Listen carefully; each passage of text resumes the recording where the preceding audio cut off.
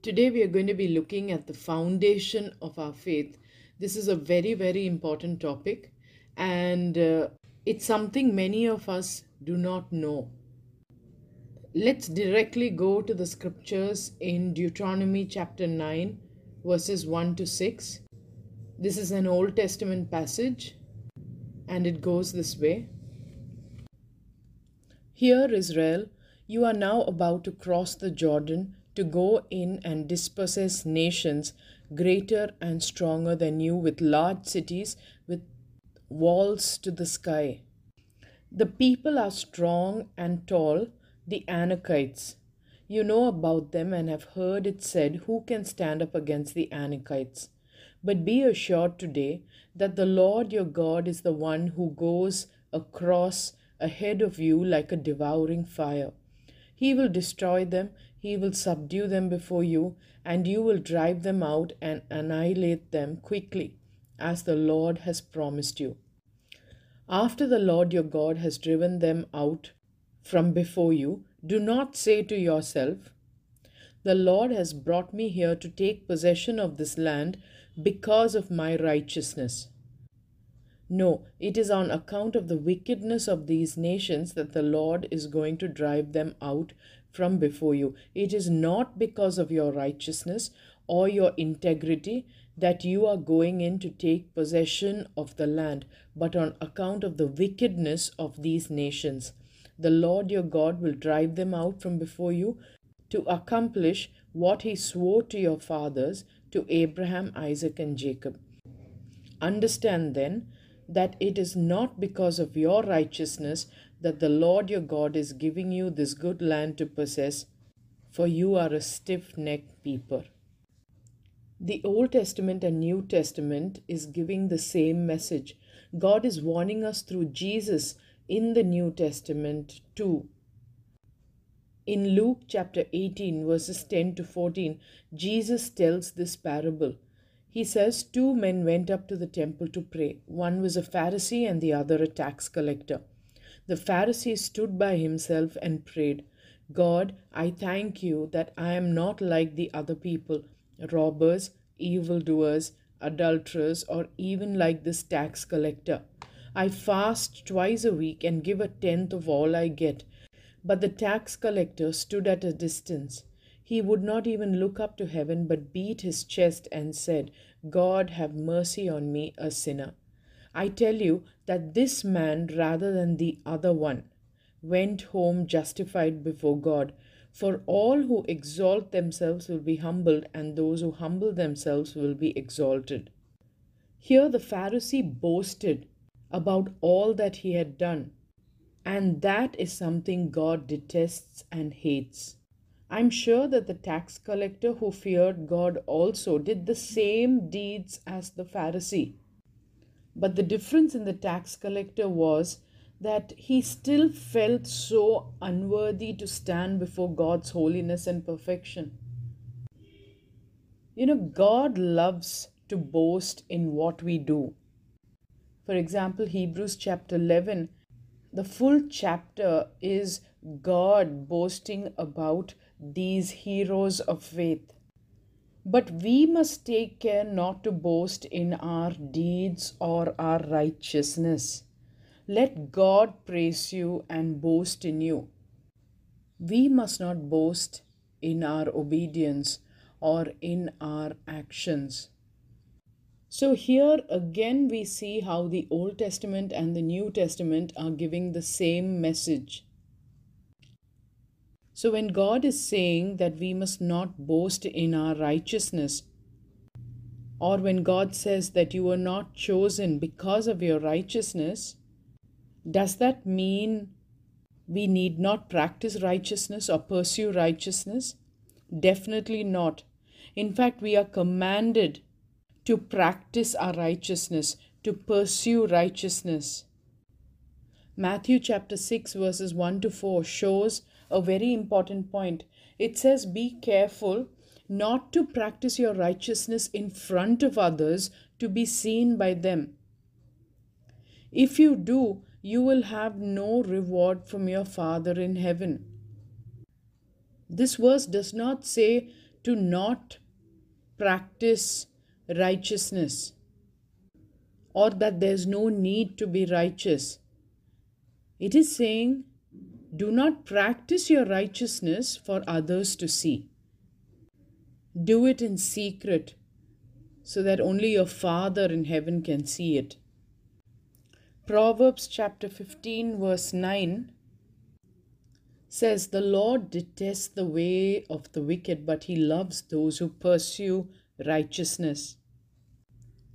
1 Timothy 6:11 says, but you, man of God, flee from all this and pursue righteousness, godliness, faith, love, endurance, and gentleness. 2 Timothy 2:22 says, flee the evil desires of youth and pursue righteousness, faith, love, and peace, along with those who call on the Lord out of a pure heart. When we pursue righteousness, when we practice our righteousness, God is pleased. God the Father also says through Jesus in Matthew chapter 5 verse 20, for I tell you that unless your righteousness surpasses that of the Pharisees and the teachers of the law, you will certainly not enter the kingdom of heaven. Surpass means overflow or something that exceeds. It simply means we must do what the Pharisees did and more, but not behave like the Pharisees.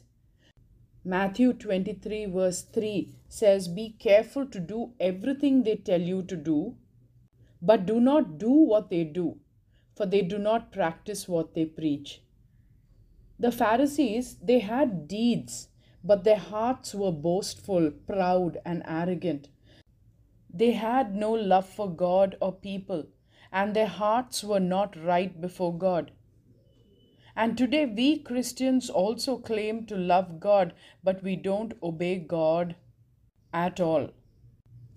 All the while holding on to the claims that deeds are not important, as we are saved by faith and not works. So Christians believe when you obey God, it becomes salvation by works and not by faith. And they also believe that as Jesus our Lord fulfilled the law or the Torah, we are free from the Torah and not under it. Jesus fulfilled it but did not do away with it. One verse before and after this verse is ignored. Matthew chapter 5 verse 17 says, do not think that I have come to abolish the law or the prophets. I have not come to abolish them, but to fulfill them. For truly I tell you, until heaven and earth disappear, not the least stroke of a pen, not the smallest letter of the law will by any means disappear from the law until everything is accomplished.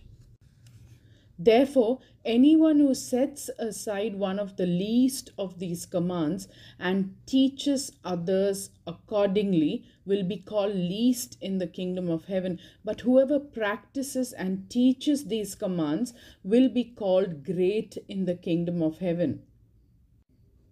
Faith alone is not enough. The verse in James chapter 2 verse 24 is uncontested, where it says, you see that a person is considered righteous by what they do and not by faith alone. It's true, when we believe in Jesus and put our faith in him, we are considered righteous before the Father. But do you see what the verse in James chapter 2 verse 24 suggests? It says that what we do in obedience to his commands also makes us righteous, and it is an evidence of our faith. While we are saved only by his work on the cross and made righteous because of him, we must continue to live righteous through our obedience, and that's the true evidence of our faith. But we must be careful to not boast in our deeds. These deeds that I do, these deeds of obedience, is only for God to boast in. I must not boast in them. When we boast in our deeds, that looks like filthy rags before God. So beware. James chapter 2 verse 20 to 22 says, "You foolish person, do you want evidence that faith without deeds is useless? Was not our father Abraham considered righteous for what he did when he offered Isaac his son on the altar? You see that his faith and his actions were working together, and his faith was made complete by what he did." Let's look at another scripture. In Matthew chapter 6 verses 1 to 4, it says, "Be careful not to practice your righteousness in front of others to be seen by them. If you do, you will have no reward from your Father in heaven. So when you give to the needy, do not announce it with trumpets as the hypocrites do, to be honored by others." Two important points to note in this scripture is, in Matthew chapter 6 verse 1, it says, "Be careful not to practice your righteousness in front of others." This verse does not say don't practice righteousness. It is saying, do not practice your righteousness in front of others, but in secret. And the second point is seen in Matthew chapter 6 verse 2, where it says, "When you give, not if you give." Giving is and was a very important expression of one's faith. And it was considered as practicing your righteousness, which is not an option for believers, but a mandatory proof of a believer. I'm going to list out a few examples of people who never boasted in themselves, but in whom God lavishly boasted. God boasted in Moses. In Numbers chapter 12, verses 6 to 8, God says, "When there is a prophet among you, I, the Lord, reveal myself to them in visions. I speak to them in dreams. But this is not true of my servant Moses. He is faithful in all my house. With him I speak face to face, clearly and not in riddles. He sees the form of the Lord. Why then were you not afraid to speak against my servant Moses?" God boasted in Abraham, where in Isaiah chapter 41 verse 8, God is saying, "Abraham is my friend." In Acts chapter 13 verse 22, we see God boasting about David, where he says, "I have found David, son of Jesse, a man after my own heart. He will do everything I want him to do." We see God boasting about Job to the devil himself, where God says, "Have you considered my servant Job? There is no one like him on earth. He is blameless and upright, a man who fears God and shuns evil." God boasted in Noah, for it says in Genesis chapter 6 verse 8 and 9, "But Noah found favor in the eyes of the Lord." Noah was a righteous man, blameless among the people of his time, and he walked faithfully with God. God boasted in Enoch, where it says in Genesis chapter 5 verse 24, Enoch walked faithfully with God, and then he was no more because God took him away. It's also said in Hebrews chapter 11 verse 5, "By faith Enoch was taken from this life so that he did not experience death. He could not be found because God took him away. For before he was taken, he was commended as one who pleased God." Jesus boasted in John the Baptist, and we see that in Luke chapter 7 verse 28. It says, I tell you, Among those born of women, there is no one greater than John. And of course, coming to my most favorite character in the Bible, God boasted in Daniel. We see that in Daniel chapter 10, verse 11. Here, God sends an angel to Daniel who says, Daniel, you who are highly esteemed, consider carefully the words that the Lord is sending me to speak to you about. I have just listed a few examples. The Holy Scriptures are full of people who never boasted in themselves, but in whom God lavishly boasted. God boasted in them, but they didn't boast in themselves. In fact, they all, giants in faith though they were, considered themselves so unworthy, like a worm, all so prominent people in life. Ephesians chapter 2 verses 8 to 10 says, we are saved by grace through faith and not by works, so that no man can boast. But we are saved to abound in good works for the glory of the Father. Every servant of God must understand one very important truth. God's righteousness in comparison to our righteousness. How can this be even explained? Our righteousness can never do justice or even be compared to God's righteousness. Man is dust, like ashes. And of what value is dust or ashes? If man itself is dust, what then are our righteous acts like next to God or before God? Even less than dust, less than nothing, or nothing literally. But God loves that nothing when it is done for Him in love. His ways and thoughts, they are as high as the heavens are above the earth. We can see that in Isaiah chapter 55 verses 8 and 9. If measured on a scale, God's righteousness is in the highest heavens, while our righteousness is in the earth below. It's just incomprehensible. It's simply incomparable, and it's unfathomable. In 1 Corinthians 1:20, 21 and 25, something very profound is seen. It says, the entire gospel message that is preached is like the foolishness of God. But do you know that this foolishness of God is enough to rescue the whole lost mankind? Not that God is foolish. It goes on to say, for the foolishness of God is wiser than man's wisdom, all put together, and the weakness of God is stronger than all human strength put together.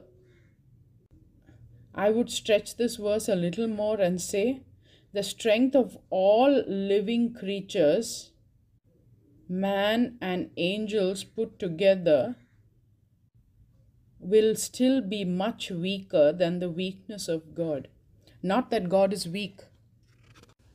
If all human wisdom from Adam till the last man in the end of ages were to be put together, and if all human strength and all the good deeds from Adam till the last man, if they were all to be put together and added, they would amount to less than a drop in the ocean of God's wisdom, strength, and goodness.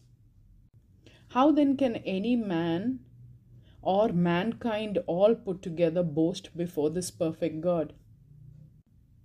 It's utter foolishness. We, in spite of all our obedience and service and love, will surely helplessly, feel like that tax collector who came into the temple to pray which we can see in Luke chapter 18, verses 10 to 14.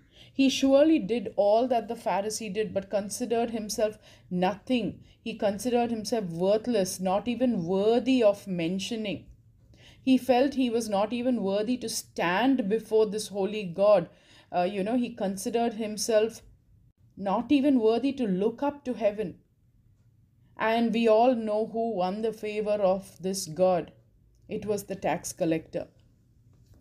We too, as his servants, will feel like this tax collector. We too, as his servants, will feel like this unworthy servant that is seen in Luke chapter 17, verses 7 to 10, where it says, who after having done all he should and could, can only say, we are unworthy servants and we have only done our duty. So I can safely say that God is satisfied with our worthless deeds and foolishness and our weakness when we do them in humility and love and, knowing our true place and worth. So much so that with great joy, God boasts in these deeds. As we have seen, in the list of people that I gave a few minutes back. But one very important fact must be understood. To save man, those deeds of righteousness that he does is simply not enough. Man must know that we are saved by faith and grace alone, and our deeds are just a tiny evidence of a saved person who is in love with his Creator. Without evidence, nothing is proven authentic in this world. And the same is true in the heavens. Jesus said in Matthew chapter 7, verse 16, by their fruit you will recognize them. I can rephrase it and say, by their fruit you will recognize a true believer. Matthew chapter 3, verse 8 says, produce fruit in keeping with repentance. God loves to see our obedience, our gratefulness, our praise. It says in Psalms 22, verse 3, God dwells in the praises of his people.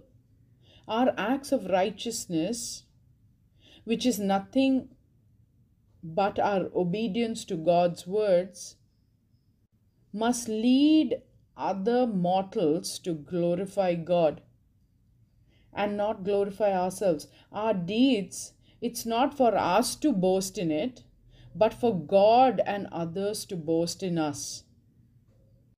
And that must cause us to direct all glory back to the Father.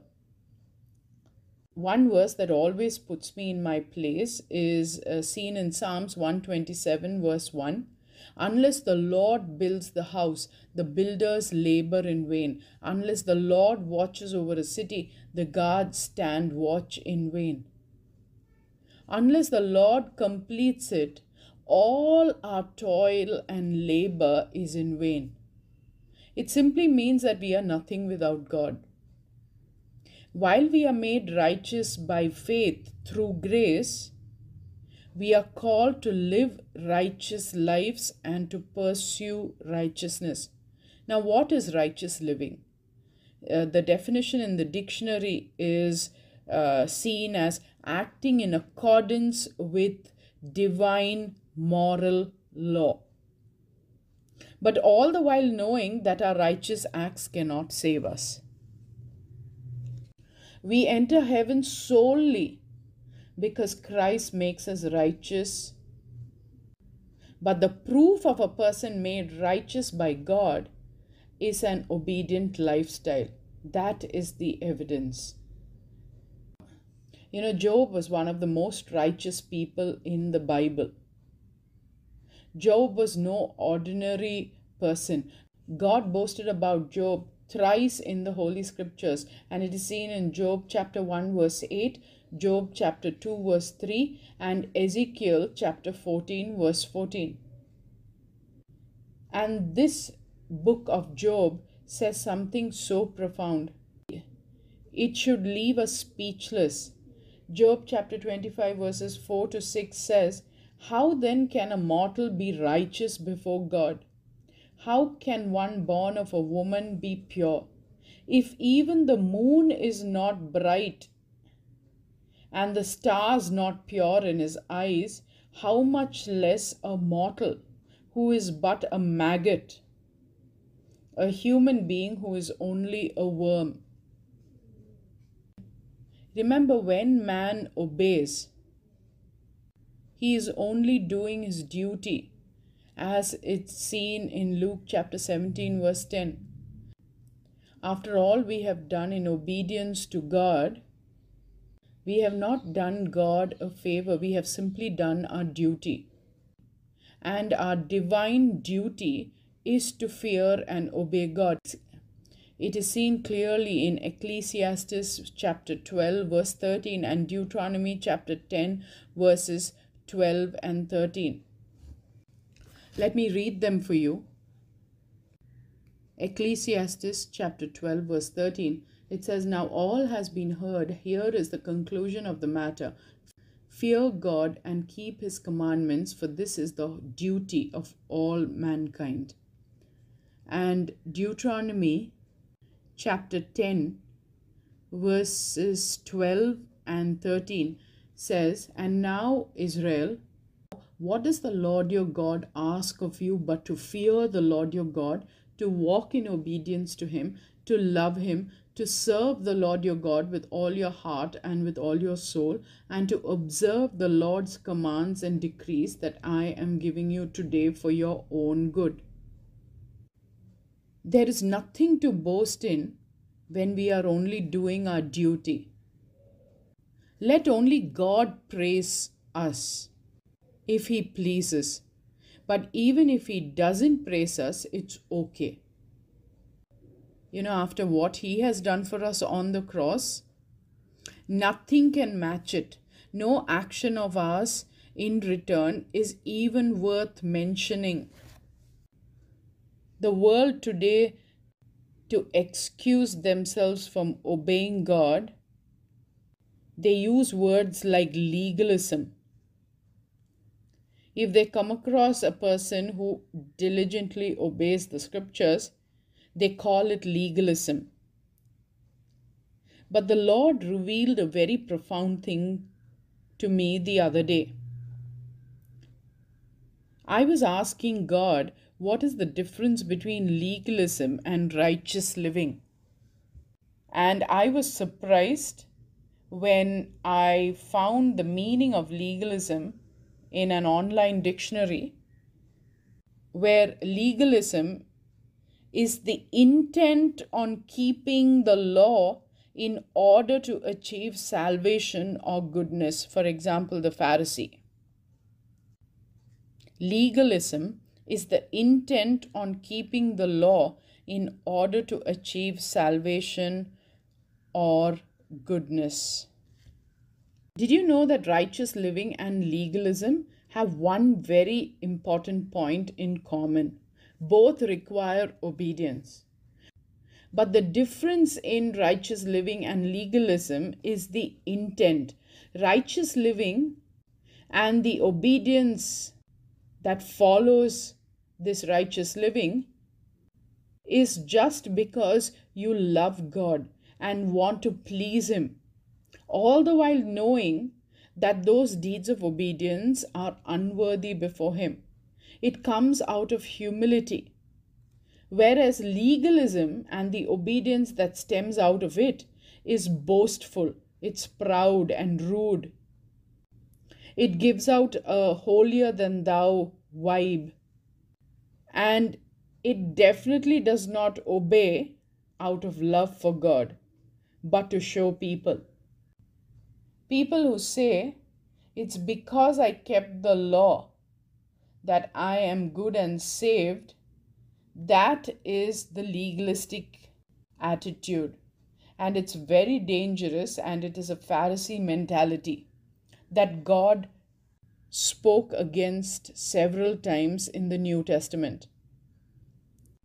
Paul said that the law is good when you have the fear of disappointing or hurting God, and not because of the fear of hell. So, which is the kind of obedience that really pleases God? When you obey Him because you delight in Him. When you obey Him and His commands because you love God. When you obey Him because you know God loves an obedient heart. When you treat the law like that, it is good. So, a few questions to ask.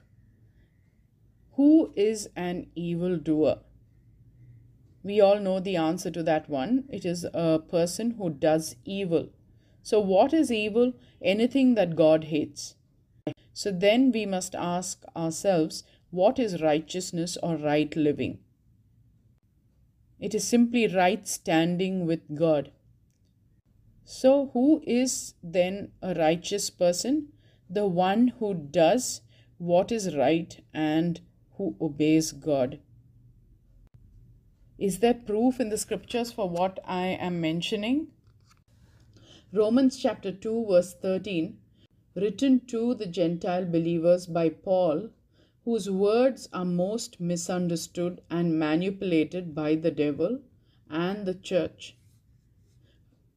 For it is not those who hear the law who are righteous in God's sight, but it is those who obey the law who will be declared righteous. Romans 3 verse 28 says, "For we maintain that a person is justified by faith apart from works of the law." But we forget the verse that follows this in Romans chapter 3 verse 31. It says, "Do we then nullify the law by this faith? Not at all. Rather, we uphold the law." In 1 John 3:7, it says, Dear children, do not let anyone lead you astray. The one who does what is right is righteous, just as he is righteous." 1 John 2:29 says, "If you know that he is righteous, you know that everyone who does what is right has been born of him."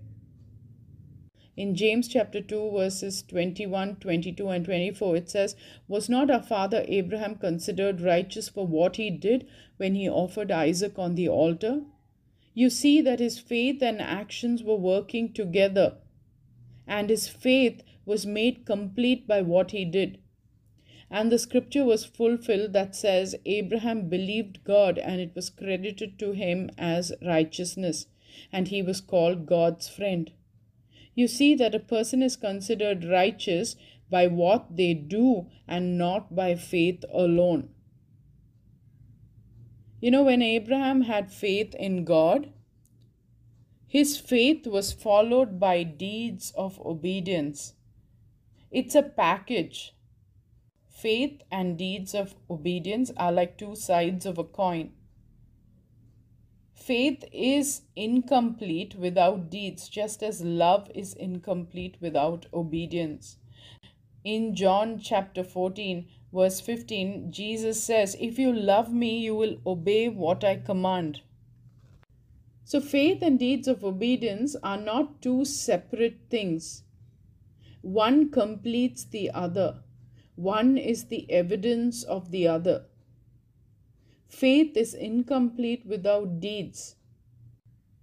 Faith is dead without deeds. Faith without deeds cannot save. So saving faith is when you have faith plus deeds of obedience. In Revelation chapter 19 verse 8, it says, "Fine linen, bright and clean, were given to her to wear." Fine linen stands for the righteous acts of God's holy people. So two types of righteousness is seen. One is seen in Isaiah chapter 64 verse 6 and in Matthew chapter 22 verses 1 to 14 in the parable of the wedding banquet. The filthy rags kind of righteousness. It is the Pharisee type of righteousness, the boastful type. It's devoid of love. It was mainly to show people. And the second kind of righteousness is the kind of righteousness that God loves, that is humble, that is in love with God, that stems out of a deep love for God. Which kind of righteousness is yours? Matthew 22 verse 14 says, "Many or all are invited, but only a few are chosen." All are invited to come to Jesus, but only a few accept the invite. And just accepting the invite is not enough. We see in the parable of the wedding banquet that there was this man in the banquet who accepted the invite, but later on was thrown out because his garments were filthy. So all are invited, but only a few accept the invite and get beautiful wedding clothes, and they become the chosen. And we see in Revelation chapter 19 verse 8, fine linen, bright and clean, were given to her to wear. Fine linen stands for the righteous acts of God's holy people. So in spite of the invite, one man had no wedding clothes. His clothes were filthy, symbolic of his righteousness. Maybe his righteousness was like the Pharisees. It was the boastful kind, the kind that is done for man to see, the kind that does not stem out of love for God. What was the end of this man who had no wedding clothes? He was thrown out after entering the feast. Our garments of righteousness become filthy by our boasting in what we do. Our boasting of doing good and of being good. By our disobedience, by our sin, by our self-righteousness. And when we do these acts without love for God, but our garments, on the other hand, shine by our unquestioning and our unwavering and cheerful obedience that stems out of a love for our Father in heaven and our Lord Jesus Christ. Always know this. Our righteous deeds are like filthy rags. They are always worthless. So never boast about them. When we boast about them, it becomes filthy rags. Rather, when you do them silently and when you do them with a heart of humility and love for God, He loves and adores and boasts in those acts of obedience or in those acts of righteousness. In Revelation 19:8, it is seen that glowing white robes were given to those who were obedient, to those whose deeds were righteous. So to be chosen, it is in your hands, for He shows no favoritism. He chooses the one who show their deeds of obedience stemming out of love for Him. No compulsion with Him, Don't remain babies in your faith. Grow to maturity, as we see in Hebrews chapter 5, verse 12. Man's definition of boast is so different from God's. Instead, our mindset must be that of, the worthless servant, seen in Luke chapter 17, verse 10. I am only a worthless servant who has simply done my duty. Boasting about what you do or did for God is wrong. Be quiet. Let not even your right hand know what your left hand is doing. Jesus said that in Matthew chapter 6, verse 3. Let God boast in you. Look for opportunities where you can make God proud, all the while feeling like that tax collector who came into the temple to pray. No matter what I do, it's simply not enough for my King. Let me end with this question. Have you given God a reason to boast in you? Or are you still looking for reasons to boast in yourself? Shalom.